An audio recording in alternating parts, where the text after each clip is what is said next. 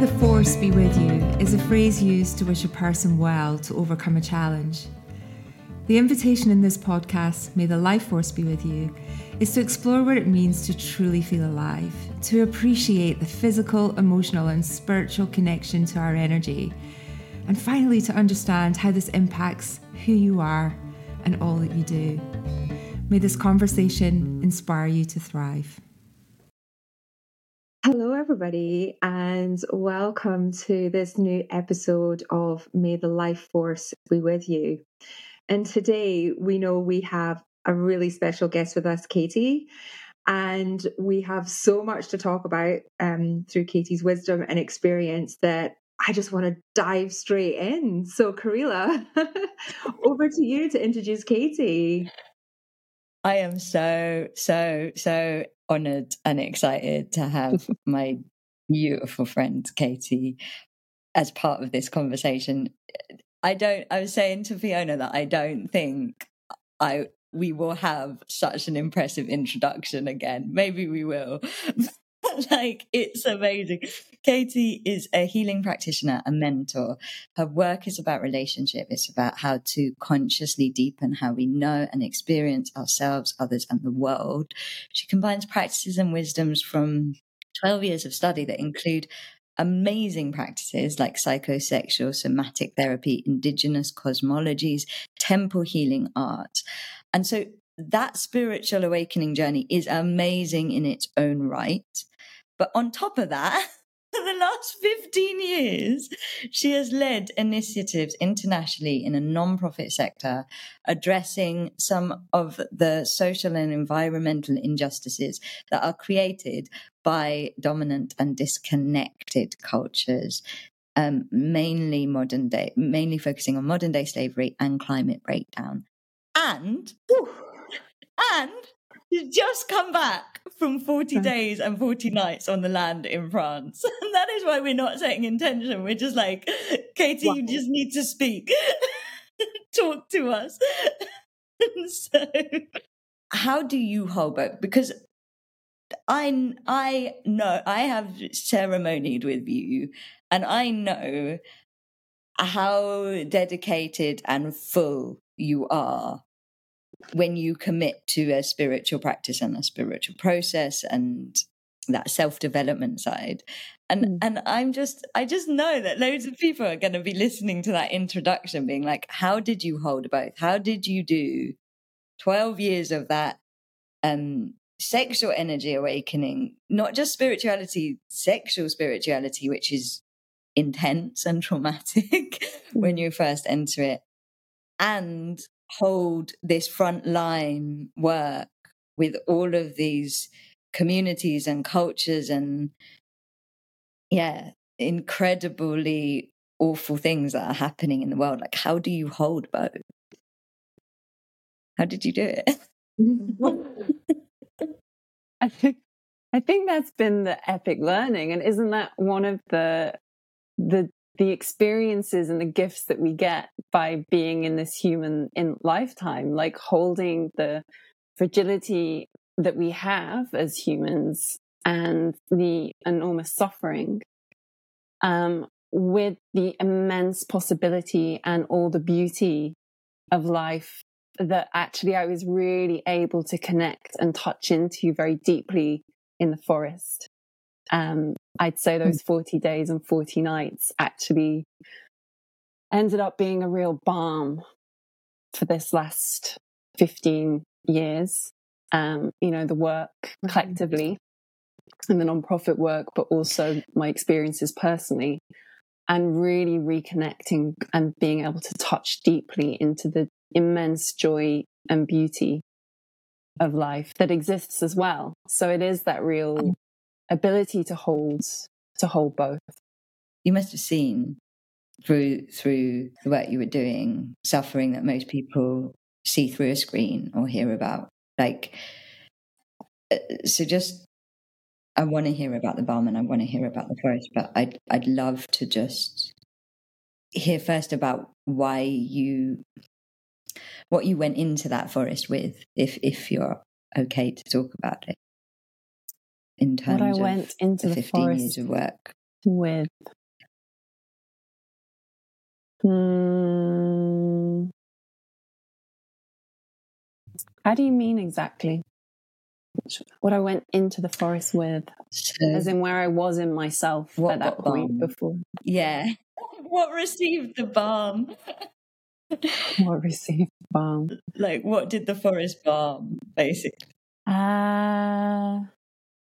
You know, I've always found that love is a word that gets bandied around a lot. And, you know, sometimes when people use the word love, it's like I cognitively know what it means. And I think there's a lot of things presented to us as love, whether it's in movies or, you know, caregivers saying this is an expression of love. And I felt very confused about that word love and what it actually was. But there was a real deep falling in love in the forest that I hadn't quite. I think we don't know what we don't know. Like, I didn't know that I didn't have an experience or access to this feeling of joy, actually, that I've connected to a joy within me that is part of a birthright and a possibility for every living thing. It's a possible state for every living creature that's born. But because of my personal history and because we're living in pretty, you know, there's a lot of disconnection. There's a lot of things in our culture, talking about Western culture, which is where I grew up, that are kind of, we take as normal. But actually, when you start to think and look and hear perspectives from other cultures, realize are actually quite unhealthy and then impact our life force. Can you give an example of from another culture that challenges the Western norm? Well, I think, and another reason actually this connects to the forest. So intellectually, I knew that all of life is interconnected. You know, that the forest is part of me, that the water is alive and it's part of me, that everything has inherent aliveness and spirit and vitality. So I cognitively have known that for many years, and I've heard many different Indigenous peoples and elders speak of it, and it made sense to me. But in the forest, because I had that period of time, I was able to connect to it in a more embodied way, which brings me back to the love, because I just found myself in tears because of the immense love of the river and the trees and the mountain that I was spending all of my time with. And not just time, but I really wanted to be with the forest. Like, it is possible, and I realized this after the first week, that you can go and spend 40 days and 40 nights and you can be quite busy doing quite a lot of stuff. And you can sort of exist, you know, you sort out what you're cooking and getting your water and washing in the river, and there's the practical stuff. And you might be like, oh, you know, maybe I'm going to go for a walk today, or blah, blah, blah. But actually, this was just about being. It was about really cutting out the doing, and being with all all of creation that makes the forest, from these tiny little bugs at nighttime that used to, the floor was literally glowing. It's like a little glow bug that's in the soil. And these little points of light would just sort of pop up in the darkness. You know, and every night I went to, when the sun was setting, the owls would start calling to each other. You know, and so I felt myself as a part of this. Like, I felt it rather than just cognitively knowing, yes, everything's connected. Oh, I felt that there. I felt that. and I was just going to reflect back on what Karila said there about that perhaps disconnect that we have in Western modern culture. Did you get a sense, or do you have a sense now when you reflect back on that experience, that we just don't really, it's very easy for us to go around our day to day without appreciating our environment, nature, and we can very easily feel disconnected from that energy that the land gives us, because our feet don't really ever touch the ground sometimes, particularly in high-rise urban environments. You literally don't touch the ground potentially for days. So was that kind of one of the key takeaways that you really felt with that jarring of how we live today versus that back to nature, a real kind of connection? Yeah, and I think I'm just appreciating how much we don't, like, I didn't know the difference. This was the first time I've experienced that level of connection. And so, because again, it's not mirrored in our culture, we don't really know the difference. It's not like, we remember a time. Well, I think we do actually, and that brings us to sort of our DNA and our ancestry. So I think the memory's there. But it's without conversations like this being a norm. And then this is having had the privilege to listen to a lot of Indigenous peoples speak, and starting to identify like the difference in their experiences and how they perceive and therefore think and act in the world, and realizing that it's just incredibly different to the way that I was raised. Just realizing that we almost don't know what we don't know. And when I was thinking about the life force and just how we don't even know what it is to hold more life force in our body, like we can think that the energy that we have access to is what it is. That's it.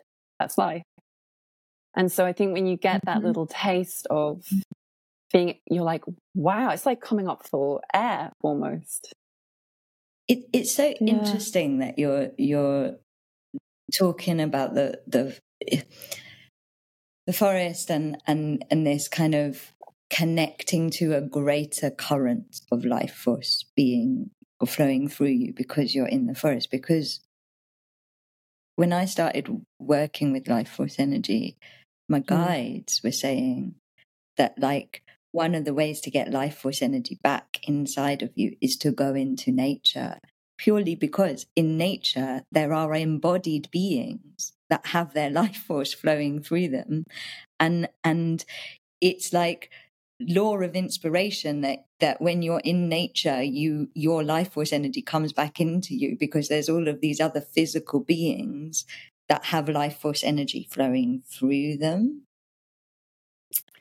And so then we get our life force energy back just by the law of inspiration, by being around other physicalized beings. The problem for a lot of Western humans is that we don't actually spend enough time properly in nature, as you have just done, Katie, not busying ourselves in nature. You can spend time in nature like scrolling on your phone. Or going for a jog, or listening to music, or being in nature and learning from these beings. A tree is an amazing being in terms of like they keep life force in them for like hundreds of years. So they are masters of embodying life force, and I just it's really interesting that what you're saying is like, it's like we don't actually know. Like we might have it as a concept, but we don't actually know because we haven't been taught it. But the idea that you can learn it from a being that isn't a human, like you have just done, because you weren't with any other humans in the forest in France, but you learned from these other embodied beings in the forest. But I think that's something that the Indigenous tribes, to touch on some of your other work, that I get a sense that Indigenous people have a very deeper connection to the land and respect for it, and a way of working in sync with it that we just don't have from our disconnected urban lives. Is that where you've taken some of what you took into the forest came from that work that you worked with other Indigenous environments as well? Yeah, it's been from listening. I mean, I've spent the last 6 years through my work just listening to different Indigenous people from different nations. And like I said, understanding cognitively and having my whole, the imprints that I received from Western culture totally sort of like the things that I thought this is how life is, having those completely questioned and upended. And definitely, you know, this time in the forest was about actually directly experiencing and understanding from within my own body rather than just through my mind. Yeah. Right. And was it hard? Like at first, was it like Vipassana or something where at first you were in total resistance? Like did your Western self go, ah, my God, or did you ease into it? Like, was it hard at first? No, it wasn't, but I should say, like, I have the first silence I did was 3 days, and that was maybe over 10 years ago. I did Vipassana, that was 10. I did 30 days of silence in 2017.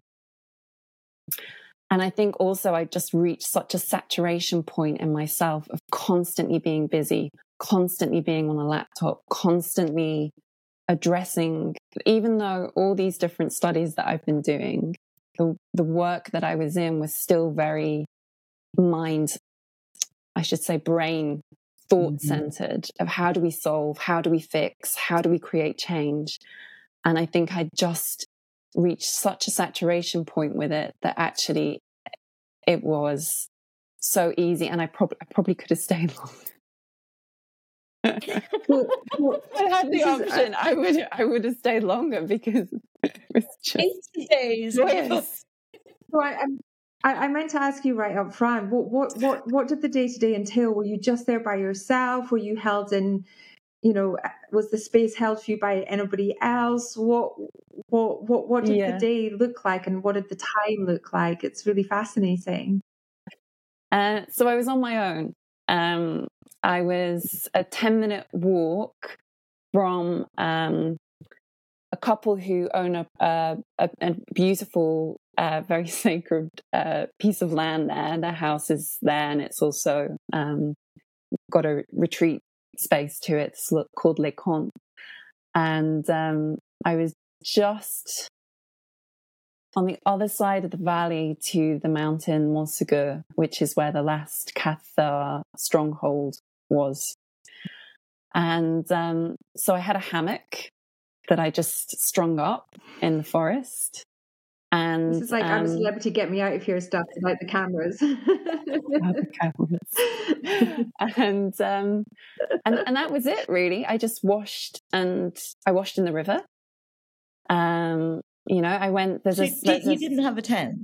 You just had a hammock. I just need to. You didn't have a tent. It's a camping hammock. So it has, it has a tarp over it, and I had sleeping bags and blankets. You have to take, you have to take care of the practical. That is as close as you can get to sleeping with nature under the stars. Yeah. I didn't realize. I thought you went in a tent. That's amazing. No. So you're in the hammock. How did you eat? Did you forage or? No, I don't have those life skills, unfortunately. So I had one of those little gas canisters. So I had one sort of cooking flame, if you will, and then every 5-6 days I'd take a 40-minute walk to the village shop where I could get fruits and vegetables and pasta. I basically ate the same 4 meals on repeat. But it was actually really beautiful just to simplify, I think I also, again, in modern life, we have, in terms of that life force, we have so much choice. Do you know what I mean? Sometimes I feel like my energy gets diluted by just the amount of choices that I might need to make. And so I was really keen to like simplify, which again cut down on the amount of that I was doing in the forest. Yeah, it is actually something that some of the more or perceived successful people wear the same things every day, so it's one less thing to think about in the morning. So from Charles Saatchi to Simon Cowell to Steve Jobs, they have a kind of uniform, if you like, because they say it removes one less decision to make during the day, and that's why people often eat the same on routine, and you kind of are just almost on autopilot then, and you're not having to think. It's so interesting we've come on to that, because the other thing I kind of wanted to speak to you about, and I know you were interested in speaking about, is sexual energy, life force energy. Where did you get that from, Simon Cowell? What made you think of that? Because Simon Cowell and sexual energy, let's go there. Hand in hand. I was going to say that to you. I was thinking. No, because so I believe life force energy and sexual energy are part of the same energy body. I do think there are differences with them, and I really want to hear your opinion on this. But I know that trauma and sexual energy, trauma in particular, has a huge impact on life force energy. And one of the trauma responses is avoidance.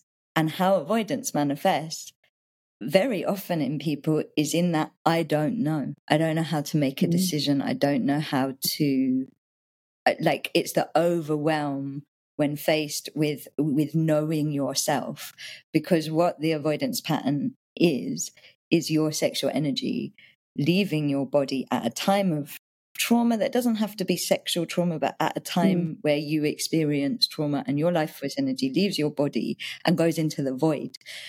And then when that is re-triggered, it happens again and again, and it gets triggered by overwhelm of choice. I've experienced it. I think other people have. It's like that I don't know energy is a sign of the avoidance pattern. And so that's how we got from the forest to Simon Cowell to sexual trauma. But I know, like, a lot of your a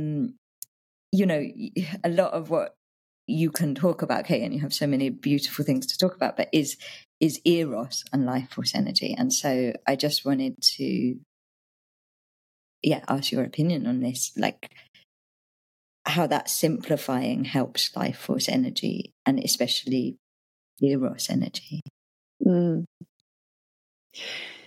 Yeah, it's so my sort of current understanding with it all, like you said, when we experience something that is terrifying to us, part of our soul or life, which I think also forms our life force, it's like the whole patterning that is both physical and non-physical of our sovereign self, our sense of self, it leaves.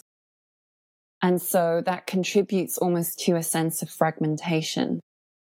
And I think in the healing journey, part of that work when we bring, because the thing I was realizing, I wrote a whole, when I thought the first thing you were going to ask me was, what does life force mean to you? And so I sat down and I've been thinking about this, for a few days, knowing that I was going to be speaking to you. We want to know what it means to you, Kate. Well, I've written like a page, and I realized it's like I could write a dissertation on life force. I realized, like, it's possibly, the way I'm feeling it right now is that it's like the science of all sciences, that like all science inquiries are just subsections of this incredible topic, if you can even put that word to it. And that in a way, this is one of the great mysteries. Like when you hear people talking about the mystery, or spiritual traditions talking about the mystery, I think this is one of the massive parts of it, because we have the non-physical aspect of ourselves, which carries a life force energy, a vibration to it that's very powerful and very potent. But then we're experiencing it in matter. And this matter is specific to Earth, right? Our bodies are a form of Earth. I know that we can often understand that like the soil is Earth, and maybe we can get to like the tree is Earth. But, you know, animals that move around, humans that move around, our bodies are one form of Earth. So the big inquiry is, you know, and Earth carries, as you were saying, a life force, has a very distinct quality of life force that is possibly in all the universes that there are. It's very unique to this planet. And so it's like this inquiry of how we can, what did I actually write? It's like this how spirit, and which is eternal, is embodied in the body, which is finite, right? It's going to die. Like everything else in matter, it eventually dies. So you've got this kind of dance between that which is eternal and that which is in matter, which is finite. And so it's like, how do we access, create, store, and utilize life force energy with a body? And so some schools of inquiry into this have focused very much around the sexual energy element of it. And some of these schools took it down I'm going to keep my sexual energy. It's the path of, can't pronounce the word, not atheism, ascetic. I don't know. Help me out here. Help me out. But when you celibacy. Yes, yeah. So when you decide you're not sharing your sexual energy, you take that vow of celibacy to work with that sexual energy, that life force energy within yourself. And other schools of inquiry have looked at how, when you bring together one person's sexual energy with another person's sexual energy, the incredible amounts of in sacred ceremony and sacred union, and the incredible amounts of life force energy that can be created through that union. So and then how, whole schools looking at how life force can be used to heal, the Ayurvedic lineages and the shamanic lineages. So I went down a massive rabbit hole with this. It's a big subject. It's a massive subject. And so what surprised you when you went down that rabbit hole? Was there a stream of thought that you kind of reflected back on and thought, oh gosh, I didn't even really know that that's where my mind was leading when I thought of this topic? Did it all kind of naturally take on a flow for you, and your mind kind of went, or you felt it in different areas? Yeah, I think I think the word life force energy, we kind of hear it here and there. It gets banded about a bit, but I never really stopped to consider what it is and what it isn't, and how it expresses, So I was feeling into the nature of it. So for example, you know how like the nature of it is permeable. It felt to me, as in we can draw it into ourselves, but we can give it out, which means it's permeable.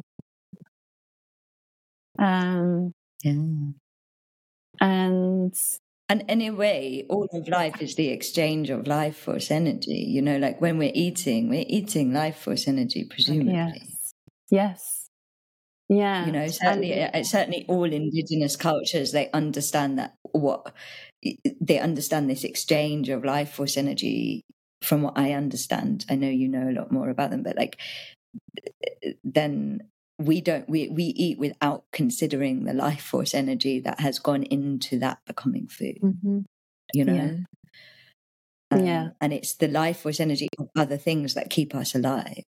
Yeah, that dance of all of the interconnectedness of life, and it's a really beautiful practice that I do a lot, which is before I eat, I kind of just pause to acknowledge and to think of the waters, the earth, the air, the mycelium, all the worms, all the creatures of the soil, the people who planted, the people who harvested, the people who transported, everything that has gone into what I'm about to take into my body, which will then become, you know, my body. So wow, yeah, what a beautiful practice. I don't think we acknowledge that, really, do we? It's a lot. Even when you were just describing all of those steps, and you think about that energy that goes into creating one plate of food, it's incredible. So much energy.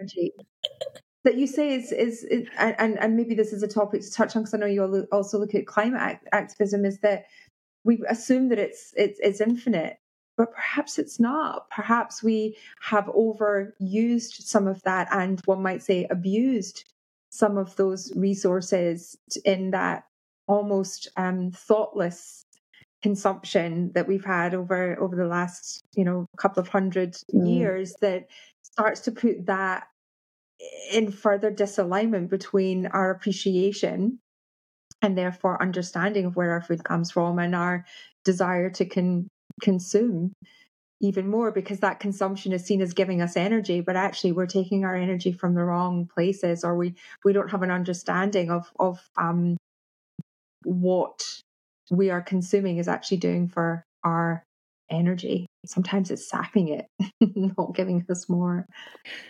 Yeah, and that's so that another thought when I was just reflecting on this before we spoke was that I think it's a cultural norm again, that because we're so low on this kind of I'm going to use the word like this infinite nourishing life force and our sources of it and understanding the sources of it, I think we've in the search for that, we've sort of confused adrenaline and cortisol and those kind of loops of creating adrenaline and cortisol as feeling that's how we're trying to access energy.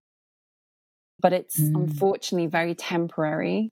It kind of tends to cause a bit of a swing in the system, in the hormone system. So it's a bit of a crash and burn situation. And long term, it's damaging.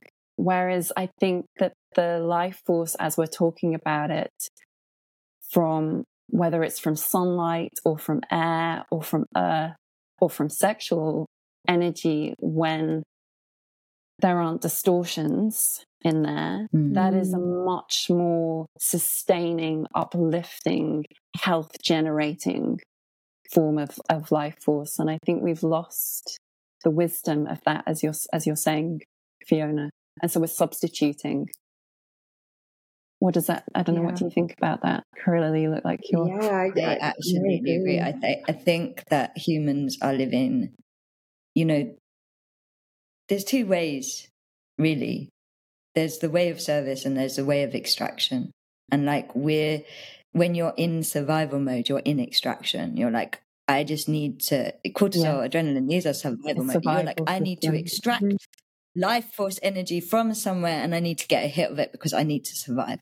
Whereas when you're overflowing, which, you know, my guides say that joy is the feeling of receiving to the point of overflowing. So that experience that you described in the forest like true joy is exactly what they've said it is. It's like your life force got so full that then you go into overload. And that's when you're in service. So you're giving your life force energy into the great mix as well as receiving it, because you understand that cycle, that it's all of ours. And so, and I feel like most of humanity is living personally and collectively on this like extraction level, like you so wisely say, because of the supply being slow down. There is something I want to ask you though, just because I feel like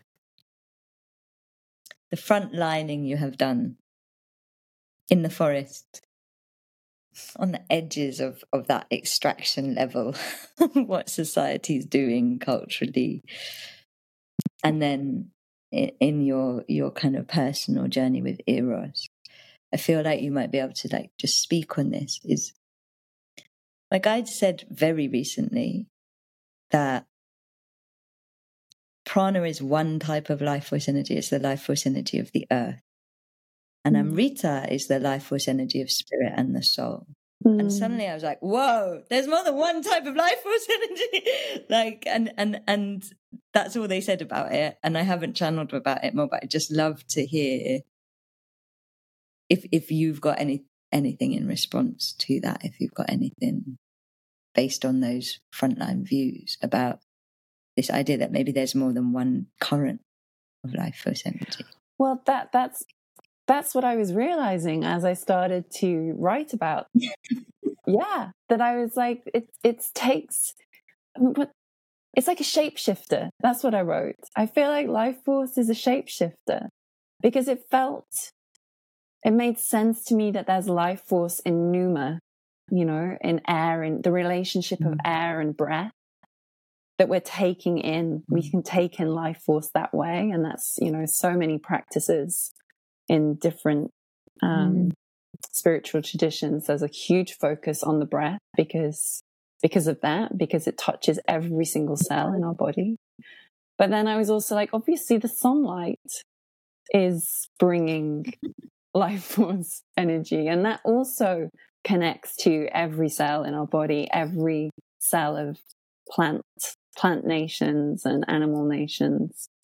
And then, yeah, like you're saying, the sexual energy. And I think I wanted to go back to innocence, because that's I want to speak to that. I think that's so important. Yes, but how, in terms of the matter, the earth, life force, like the experience that we're able to have in the human body of life force, obviously the sexual, like the cells of our sexual, the biology of it and the processes of it. I was just thinking that is one of the carriers of life force, right? It is those processes, those organs are fundamental to the creation of life itself. And so therefore it has to be a potent, one shape-shifting way of one language of life force, if you will. And it's powerful, that's why, they say sex sells, but it has really been used. Doesn't have the same ring to in it, that right? form, life force in that form of desire, Yeah. We talked about desire in our previous conversation. Yes. As well. Yeah. There's one other element that I'd like to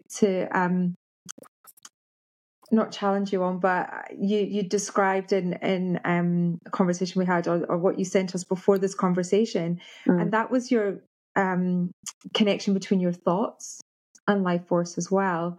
So I know we've been trying to move out of our heads and into our bodies and into the earth and into our environment, but my world is workplace well-being. It's very much taking everything we're talking about and translating it into a way that people can feel comfortable and can understand. And all the different methodologies and techniques that we use, at the end of the day, everything we do is based on mindset, because there's so much power that can come from our thoughts. Mm-hmm. And we can see that we can physiologically make a difference to our bodies and how we perform in our cortisol and our adrenal functions just by thinking. And I know that you'd brought that up as a reflection as well. So I know we've been trying to get out of our heads in some regards, but actually, our thoughts are really powerful in terms of how they influence our life force as well. Yes. Yeah, absolutely. And it was a big lesson for me in the forest. I didn't have any other input, so I wasn't having conversations. I wasn't reading books. I wasn't taking in from other human thought. I was just left with my own thought. And so I'm in the forest and I'm sitting there and my intention is to be with the forest. And there's no problem. There's no problems around me. But my mind is what the analogy that I came up with. It's like, how your mobile phone is like constantly scanning for signal. It's like constantly looking for the signal or the Wi-Fi. My brain, in order to keep alive, right? Because this is where our identity is sitting. In order to keep alive, it was scanning for something that it could problem solve or fix or analyze. That's what it wanted. Wow. And so I'm thinking about things. I don't even want to be, my intention is just to be with the forest. I don't want to be analyzing something that, had happened at work a month before. But it knew, well, it didn't know, but it was looking for the thing that would hook me into going down that track. So I really got to meet all the topics and issues that really cause my mind to want to problem solve or fix. And I sort of connected this back as well to like early childhood, and kind of with there being a state of sort of anxiety for various different reasons in the house, sort of constantly working out how I might be able to like solve or fix this. And then I feel like I applied it through my work of how do we solve human trafficking? How do we solve climate crisis? And that kind of brings me back around to where you started, Karila, with the holding both. Because our thoughts create energy, as you're saying, Fiona. Like I understood. It's like, I know I got clarity on the intentions of what I want to create in my life, but my mind and my thoughts were creating something else. And because also being a good girl was very important to my survival as a child, I had then created thought system around how can I be a good person? How can I be good? And in order to be good, I need other things to be bad, or I need other people to be bad so that I can prove that I'm good. And so my thoughts were creating these situations where I got to show up and be a good person. And in doing that, I'm making another part of creation bad or inferior. And that is not what I want to create, right? So I realized my intention and my understanding was not aligned with what the stories that my mind wanted to create because of the patterning of from childhood. Why do you think the mind is it that the mind is always looking for something because then the mind gets a load of energy? Do you think the mind gets a load of energy? Yeah, it keeps it. No, I think it keeps it alive. It keeps it active. It's a life force thing. The mind is like, I need life force. We need a problem. Do you think that's what's happening? That's how I experienced it. Huh? Right. I was saying is that the life force protector, it's programmed for that fight or flight. It's programmed to keep us alive. Yes. So it is on scanning to make sure that there's no imminent danger, and that we're ready physically to be able to to combat whatever that danger might be. It's just right now, in the way that most of us live, that danger is an email. It's not actually a lion or tiger or bear. Exactly. So, but we're continually stimulated and triggered to be on that heightened alert for something that feels like it's a threat to our life force. Did you drop in? Did you manage to stop the mind scanning eventually in the forest? Or did it just do it for 40 days? I experienced moments of it. But a lot of it was really that witness part of myself that's able to see, oh, I'm thinking. Being like witnessing this energy form of my brain, my thoughts, doing what they're doing. That to me is enlightenment. That to me is the powers that we can't stop our thoughts. It's just how we're wired as humans for that survival. But the conscious awareness we can bring to those thoughts means that we have the ability then to quieten them. And I often compare it to being able to kind of almost see them outside of my mind and to recognize what is a real thought, what is a, hey, you've just been triggered to stay alive, but actually you're not under any threat. And it's that awareness and acknowledgement of those thoughts that you can put them back in your brain and let them quieten down. I kind of use this analogy of almost like seeing my thoughts, and that's my way of controlling them. And to me, being able to do that consistently and bring more awareness to that is really the power of mindfulness. That people think, well, how does that actually change how I live? But it means that we are able just to be quiet, to be softer in how we tread lightly through life. And in that, we use up less energy in doing that. But we also come from a place of increased calm, increased improved decision making, because we're not spiking our stress levels when we make those decisions. And to me, that's where that sort of peace and serenity and acknowledgement of life really comes from. It's that awareness of our thoughts and how we can, the acknowledgement that we can't stop them. No one can stop them. Well, I started a practice in the forest, which I've carried on doing. And it's almost the opposite of meditation. I'm experiencing it as almost the opposite of meditation.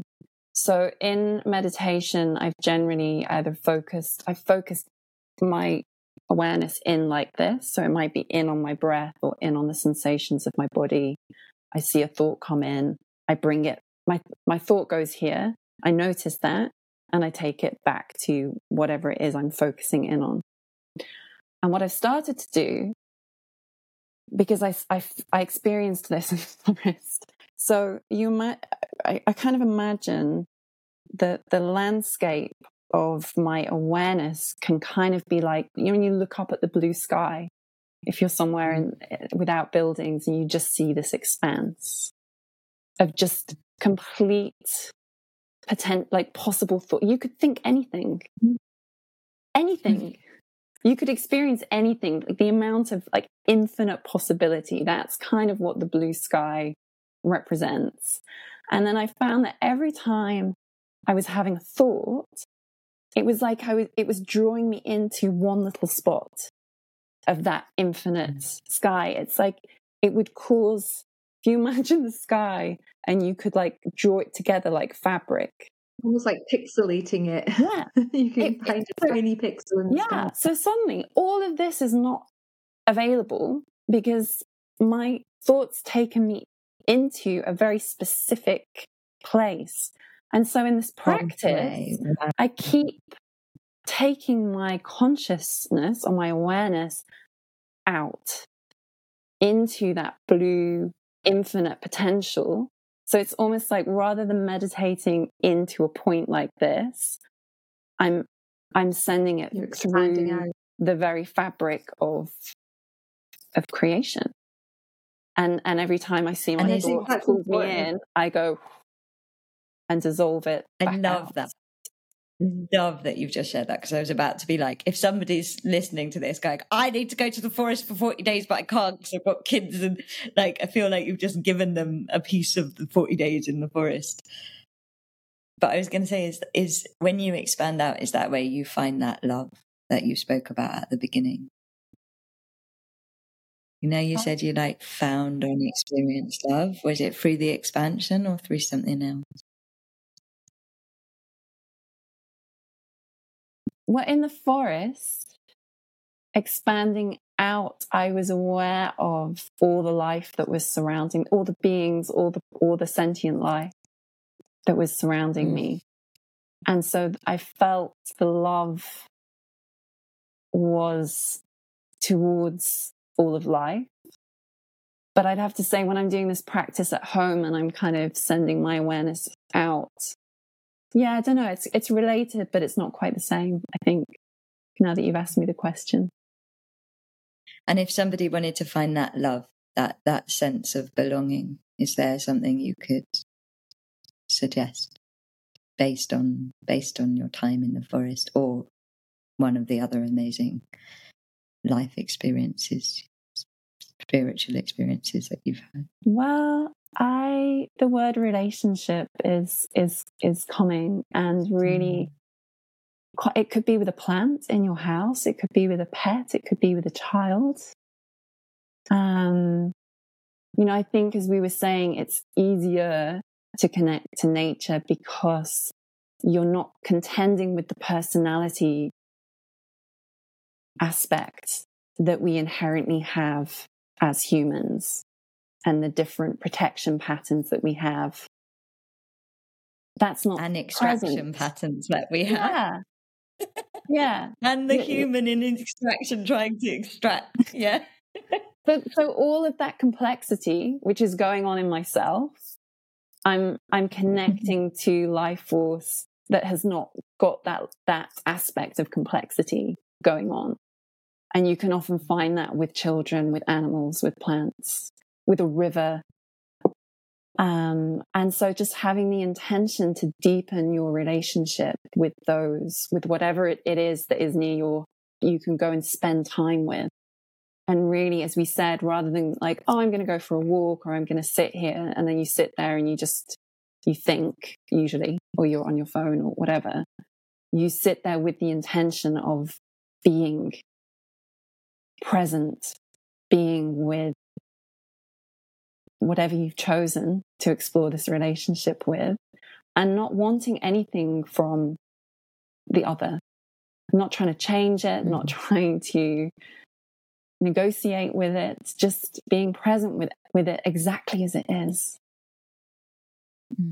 Yeah. That is a beautiful recommendation, and I can really, really feel why that's important to do it without somebody else as well, and why that time of solitude easier. Really gives you that. It's just easier because, as you said, you don't have to try and change a person or feel like you have to change, or try just shift myself to kind of conform to what you think I need, and I think you think I need, and extraction. Let's go. It's crazy.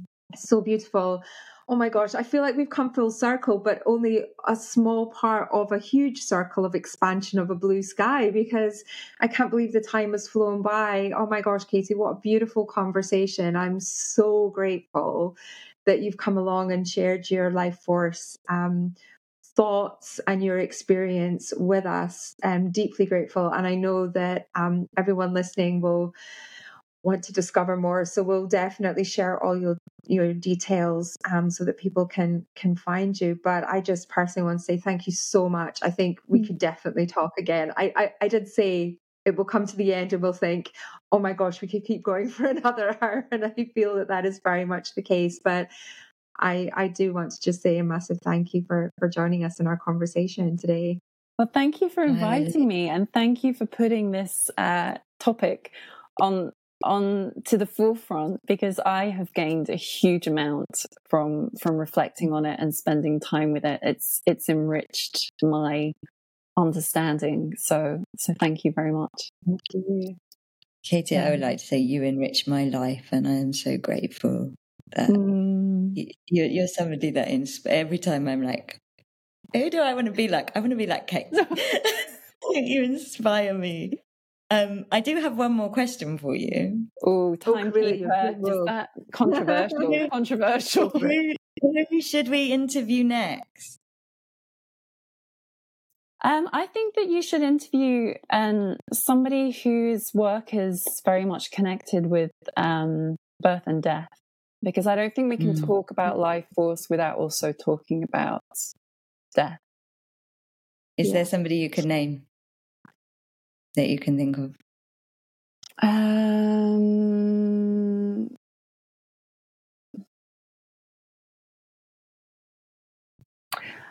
I think it would be one of the people who I've met through shamanic training, probably who has done more psychopomp work than me.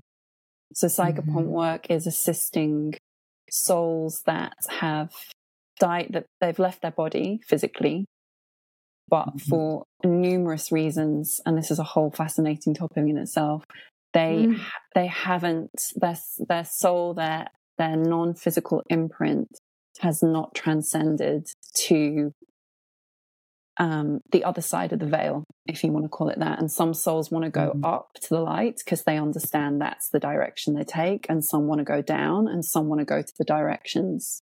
But that transition, and even the initiatory process of that transition between life and death, yeah, that is a That's amazing. But who comes to you? I know. Need a name. Let me have a think. I mean, my friend Selena is working a lot with people who are dying, but not necessarily from a shamanic perspective. So I'm trying to think of someone who perhaps is working with. We can follow up on that name, because I think that topic in itself is one that we can really give people a lot of comfort in as well. It's not a topic that we talk about often in life, and I went through a lot of grief myself in the last 3 years, and it's something that I more openly talk about now. And I know that when I do, it gives so much comfort for people who are dealing with that on a day-to-day basis. So I really feel that is a really important conversation. So thank you for bringing that up for us. We will get exploring, Karila, as to the. And if you think of a name, Katie, let us know. I will do. And we didn't get to talk about, but it's really important, is the eros and the innocence piece. So I'll have a think again, but somebody who would speak to that, because I think it's a huge piece that we've lost in Western culture, the innocence of eros, which is present in nature and in all of nature, and we've really distorted that, and I think it's causing a huge amount of harm and distortion to our access to life force. So yeah, I'd love to have you come back and talk about it, Katie. Yeah. But there are many other people, who could really speak beautifully to that. Yeah. Okay. Wow. Thank you so much. Thank you. May the life force be with you, Katie. Yeah. May the life force and with you too, with you also. Yeah. Thank you. Thank you so much. Wow.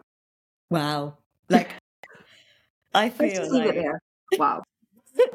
I'm just like... I feel like that conversation has just made me go, oh, there's so much in my life I need to just adjust very slightly and have greater relationship with everything. Do you know, I agree, and I also think, like, there's so much to what Katie said, so much that some people might feel overwhelmed by that and go, oh my God, where do I start? But actually, like we were saying, just that little bit of awareness, just tapping into, just on a tiny moment on a day when you look at the sky, like Katie suggested, or you're starting your coffee in the morning, or whatever it might be, you just kind of check in.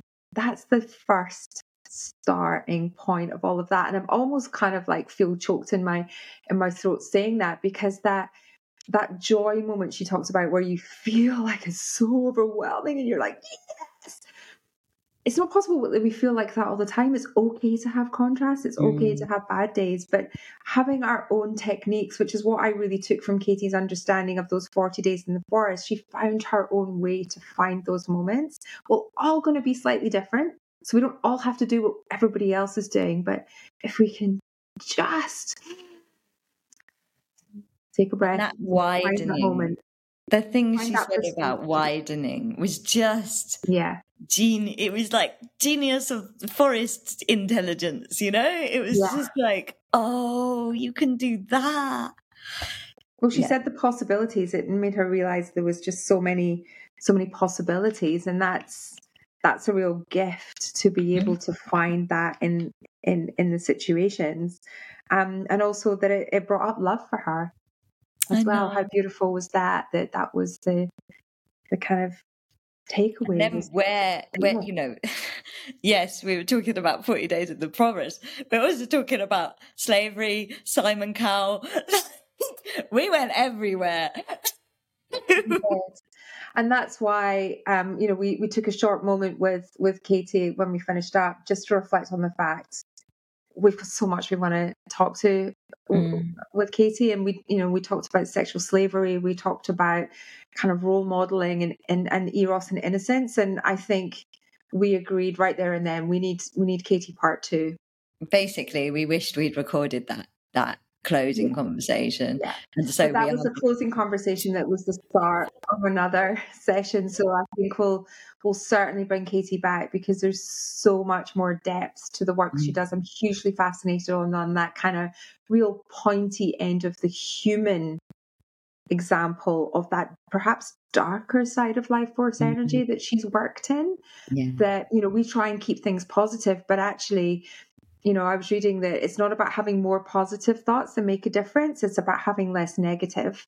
And so if we can expose the negativity, if we can expose that dark side and find ways that we can eliminate that, that's how the natural positivity and lightness will come to the fore. We're not going to get there by thinking more positively. We get there by eradicating that negative and that dark shadow side, which I know you can talk for days on too. So we're bringing Katie back as the message. We are bringing Katie back. What Kate did next. Love that. Well, on that note, Karila, on to the next. But I love you, darling. I'm so excited. Brilliant. Have a great day, everybody, and we will speak to you soon. May the life force be with you. We hope this conversation has topped up your life force energy. If it has, then please help us spread the life force. Like, share, subscribe, all of that. And may the life force be with all of you.